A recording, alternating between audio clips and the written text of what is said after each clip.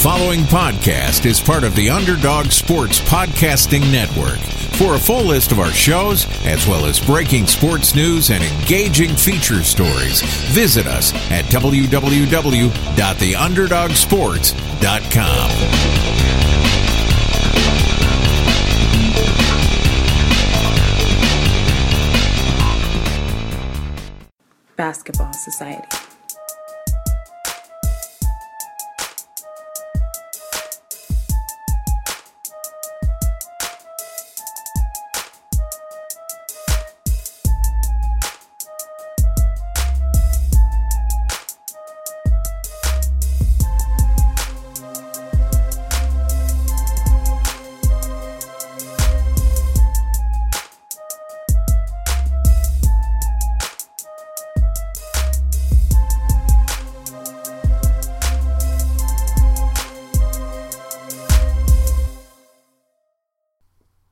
What's going on, everybody? Alex Fishbein back again with the Atlantic Files. We are on episode number 79, and as always, I want to open this up by saying, well, first off, thank you to everybody who is listening to this. Second off, make sure you check out basketballsocietyonline.com and the Underdog Sports Podcast Network, wherever you get your podcasts.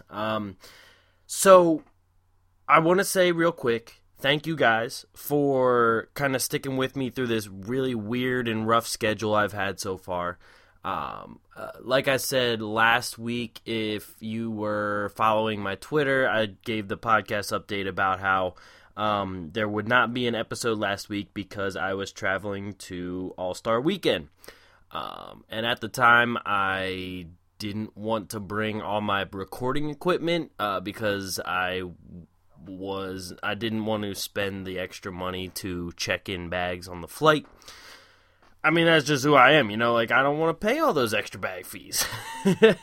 So, I didn't bring my stuff with me to All-Star Weekend, so I could not record a podcast for you guys there.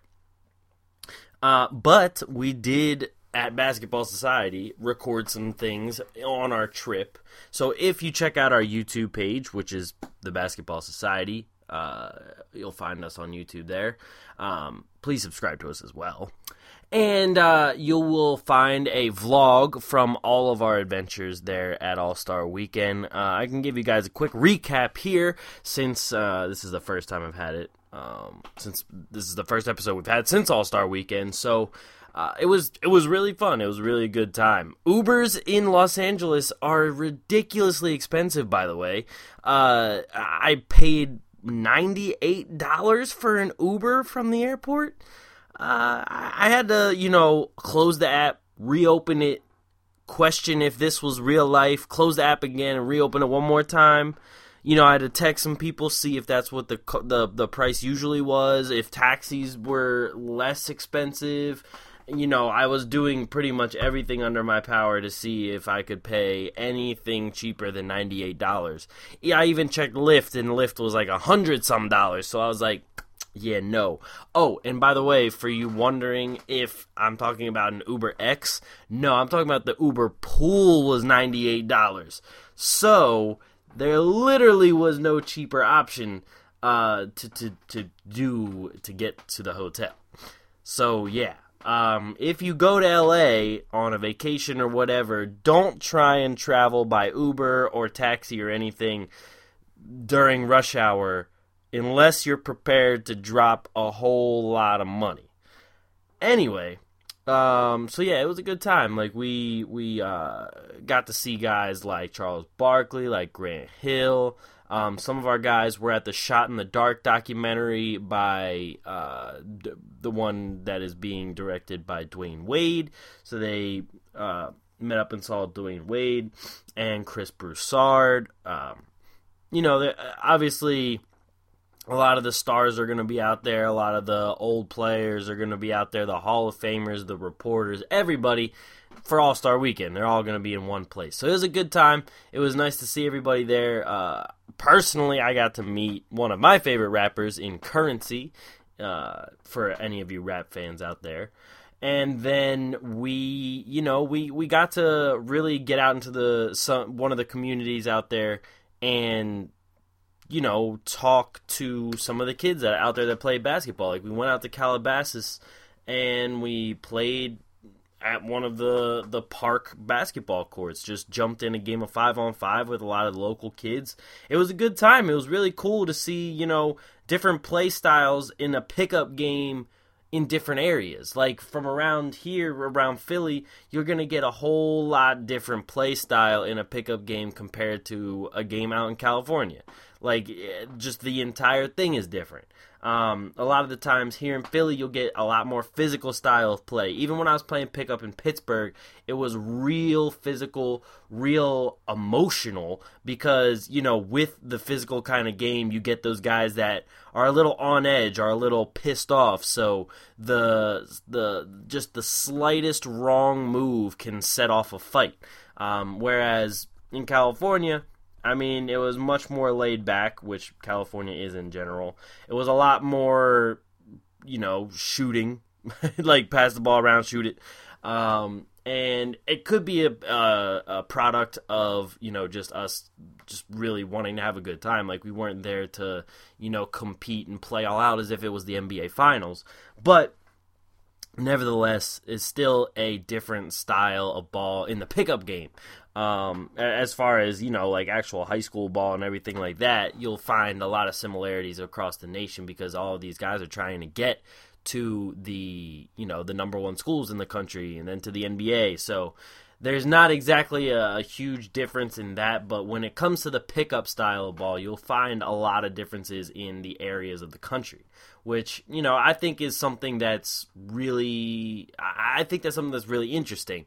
It's kind of like how each part of our country has different dialects, it has different slang terms, it has different accents, and, like, we're all still the same country. It's different when you're in Europe because you go from, say, France to Germany. Well, these people have a German accent because they speak a completely different language. We all speak the same language here, but just have different, like, twangs, have different accents, different, like, little subtle differences that, make each portion of this country different. And it's cool. Like, it's exciting to really learn and see what different people do. Like, even the handshakes are different. Like, those kids in California had this one where it's like a quick swipe of the hand and then a fist bump, and that in Philly that's not a thing. So it's really cool to kind of see the cultural differences. It's kind of cool to see the differences in basketball and just the differences in the community. Like, it's just a really cool thing to see. And I gotta admit, my favorite experience was that exact one with the high school kids in Calabasas. Just being able to, get into, like, we are basketball society. That's what we are. We're not NBA society. We're not NCAA men's basketball society. We're not WNBA society. No, we are basketball society. We support all levels of basketball, and we want to integrate with society. Like, we want to be, on the ground with the people, helping teach basketball, helping just play basketball, just helping further the experience of the sport and help use the sport in a way that brings people together. Like, that's really what this is all about. And we've said it time and time again. Like, we have a saying, like, it's not just a society, it's a movement. And you'll also see a lot of us on social media or whatever, commenting on some of the pictures we have, saying, like, oh, this is the society way. It's like hashtag society way. Like, that's just using the game to further relationships and develop new relationships with people and to bring people together is what the society way is. Like, when you see these pictures and these videos of us with these kids in California playing basketball, just, putting smiles on people's faces and really building these relationships with people, that's the kind of thing that basketball society does. That's what we want to do. And, like, that's the thing. We're not just this brand that'll come and give you these podcasts. We're not just one that'll come and give you, say, like, reporting on a college or an NBA game. No, we want to do everything. Like, we want to cover all facets of basketball, going from the grassroots, small town, big city, poor city, rich city, whatever it may be. We want to bring you the basketball from there all the way to the pros, like, and everything in between. You know what I mean? Like, that's just what we're about. That's what it really gets me passionate about this brand that I'm a part of and that I want to further. And I hope you guys can feel that from our standpoint. Like, I hope when you look at our content, when you digest the content, when you hear these podcasts that we have put out for you guys, I just really hope that you guys can feel the passion that all of us have, because I can guarantee you that each one of us in the Basketball Society, each one of us that's a part of this brand, can show you that we have a passion for basketball, for like whatever we're doing, for like we have guys that are passionate about just sports broadcasting in general, guys that are passionate about writing, guys that are passionate about using social media to reach all corners of the world. Like, there's just so much different aspects of all of these kind of things that we have going on that we have guys passionate about. Like, I'll just give you a for instance. For me, I'm passionate about these podcasts. I'm passionate about basketball, about photography. Like, these are just some of the things that I'm passionate about, and I'm hoping that you guys can sense that through what we've been doing. But anyway, yeah, that was my favorite experience from All-Star Weekend. Ironically, it had nothing to do with the All-Stars, with the All-Star games, with the All-Star events. Fergie was pretty bad. She was pretty terrible. I mean, it's what's been going around. And it's not even that, like, it's not even that she didn't hit notes. Like, she hit the notes she was intending to hit. So it wasn't even like she was trying to belt out this song and was just failing miserably. It's just that the fact that she tried something so different that it was bad is just, like, I'm just curious on who signed off to say, like, I think this will be a good job. Like, I think this will be, like, a hit. I think people will love it. I just want to know, did she run that by anybody? Did she just decide on her own to go do it? Or did like, somebody actually say, yeah, Fergie, you should do this. Like, this sounds great. Because if so, she should probably get rid of that person. I'm just saying. I'm just saying. But anyway, if you want to check out some of the visuals that we have from All-Star Weekend, definitely check out our YouTube page. I can drop a link in the show notes as well, so definitely check that out and see what we had cooking up there for All-Star Weekend. Little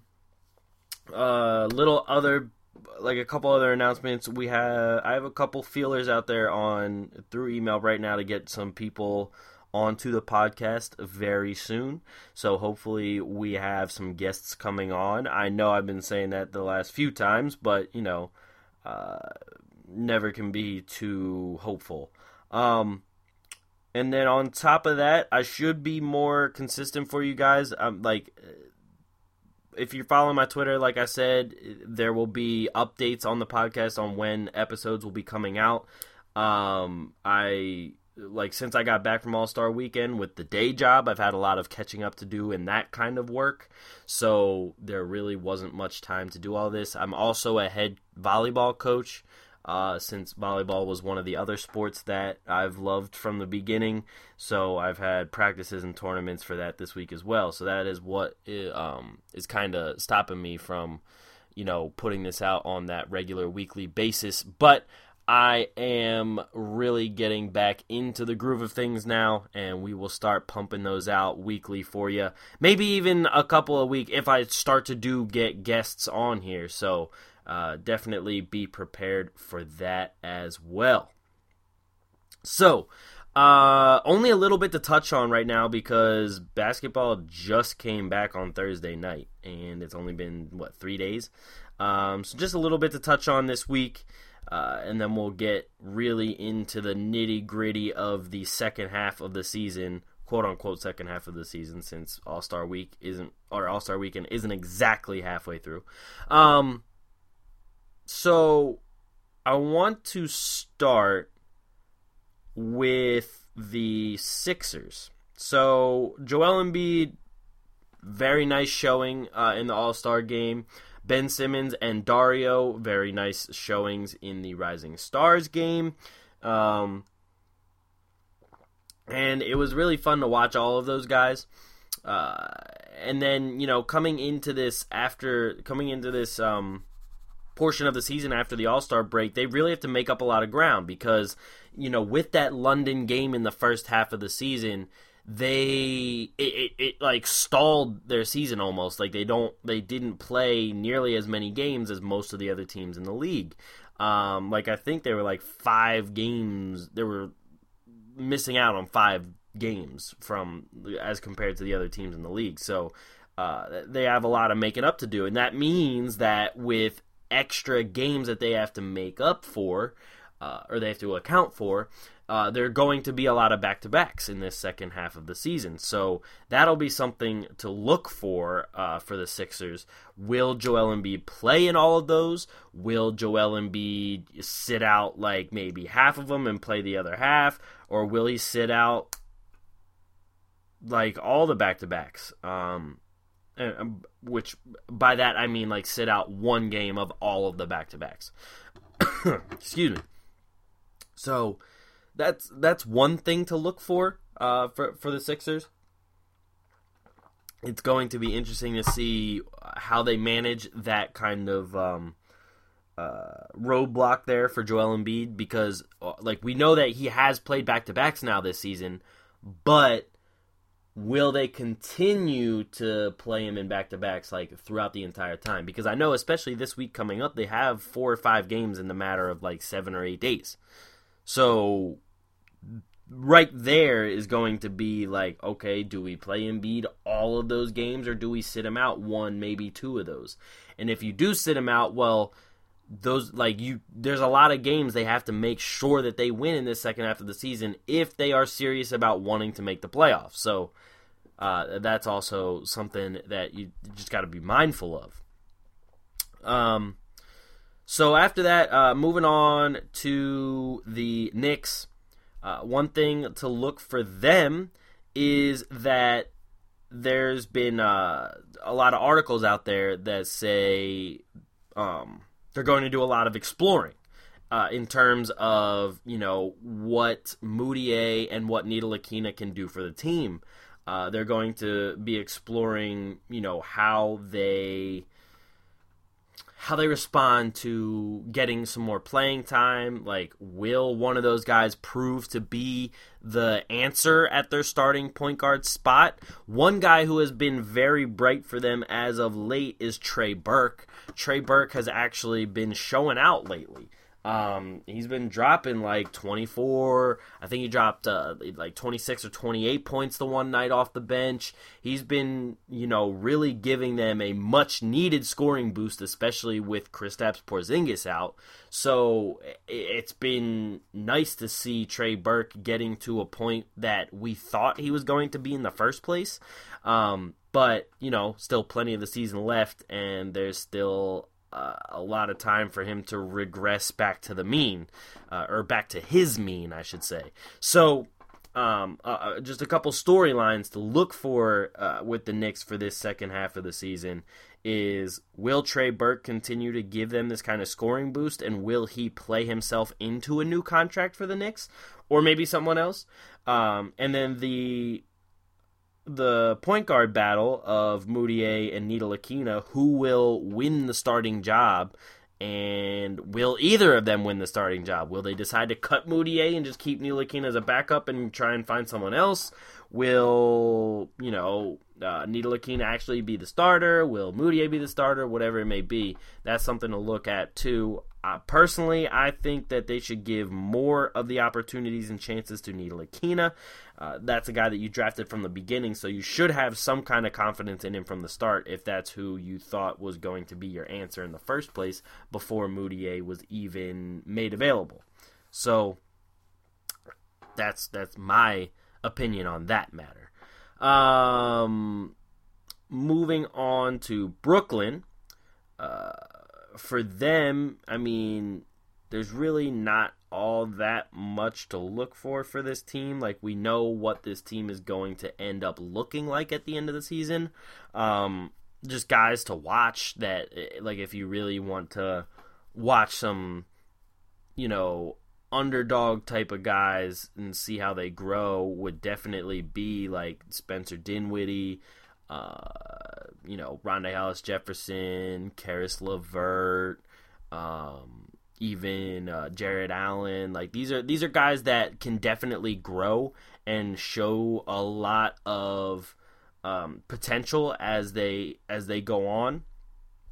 But as far as like storylines to look for, it's really just like the growth. That's really the bottom storyline for the Nets going forward. Is you really want to see the growth in each player, the growth in the team as a unit, and the growth in the head coach, Kenny Atkinson. So like there's a lot of, it's just who's going to be their diamond in the rough. It's kind of like the Sixers in their tanking years, like who will be those few players that are going to stick around when it is time to actually say, all right, we're shooting for the playoffs, we're shooting for the finals, whatever it may be.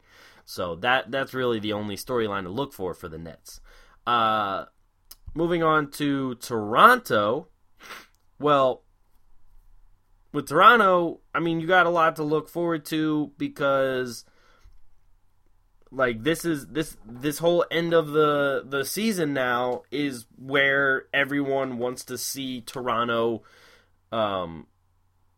separate themselves from past seasons. Like, this is where everyone's like, well, they're a regular season team. We're going to see them do decent in the regular season again. They're at the top of their division again. They're 41-17 right now. They're a half game up on Boston. Are they going to show up in the playoffs? Are they going to make these successful seasons worthy? Will Dwayne Casey ever win a Coach of the Year award? Because, I mean, if we've looked at his body of work, he's deserving of some kind of acknowledgement, which I think is crazy because when you always talk about Coach of the Year candidates, Casey almost never appears, even though he's been quite successful with the Raptors, especially over the last, 4 or 5 years. He's coached them to some of the best records in franchise history. So I understand that people will take playoff success into account in their heads of best coaches, but for Coach of the Year, they don't. Usually, playoff performances aren't taken into account for that. So I think that he definitely deserves consideration, especially because they have changed up their game plan from last season. There's a lot of subtle differences in their game plan this year. They've been playing, and that's the thing, is that with these changes in the game plan, they're still first in the division.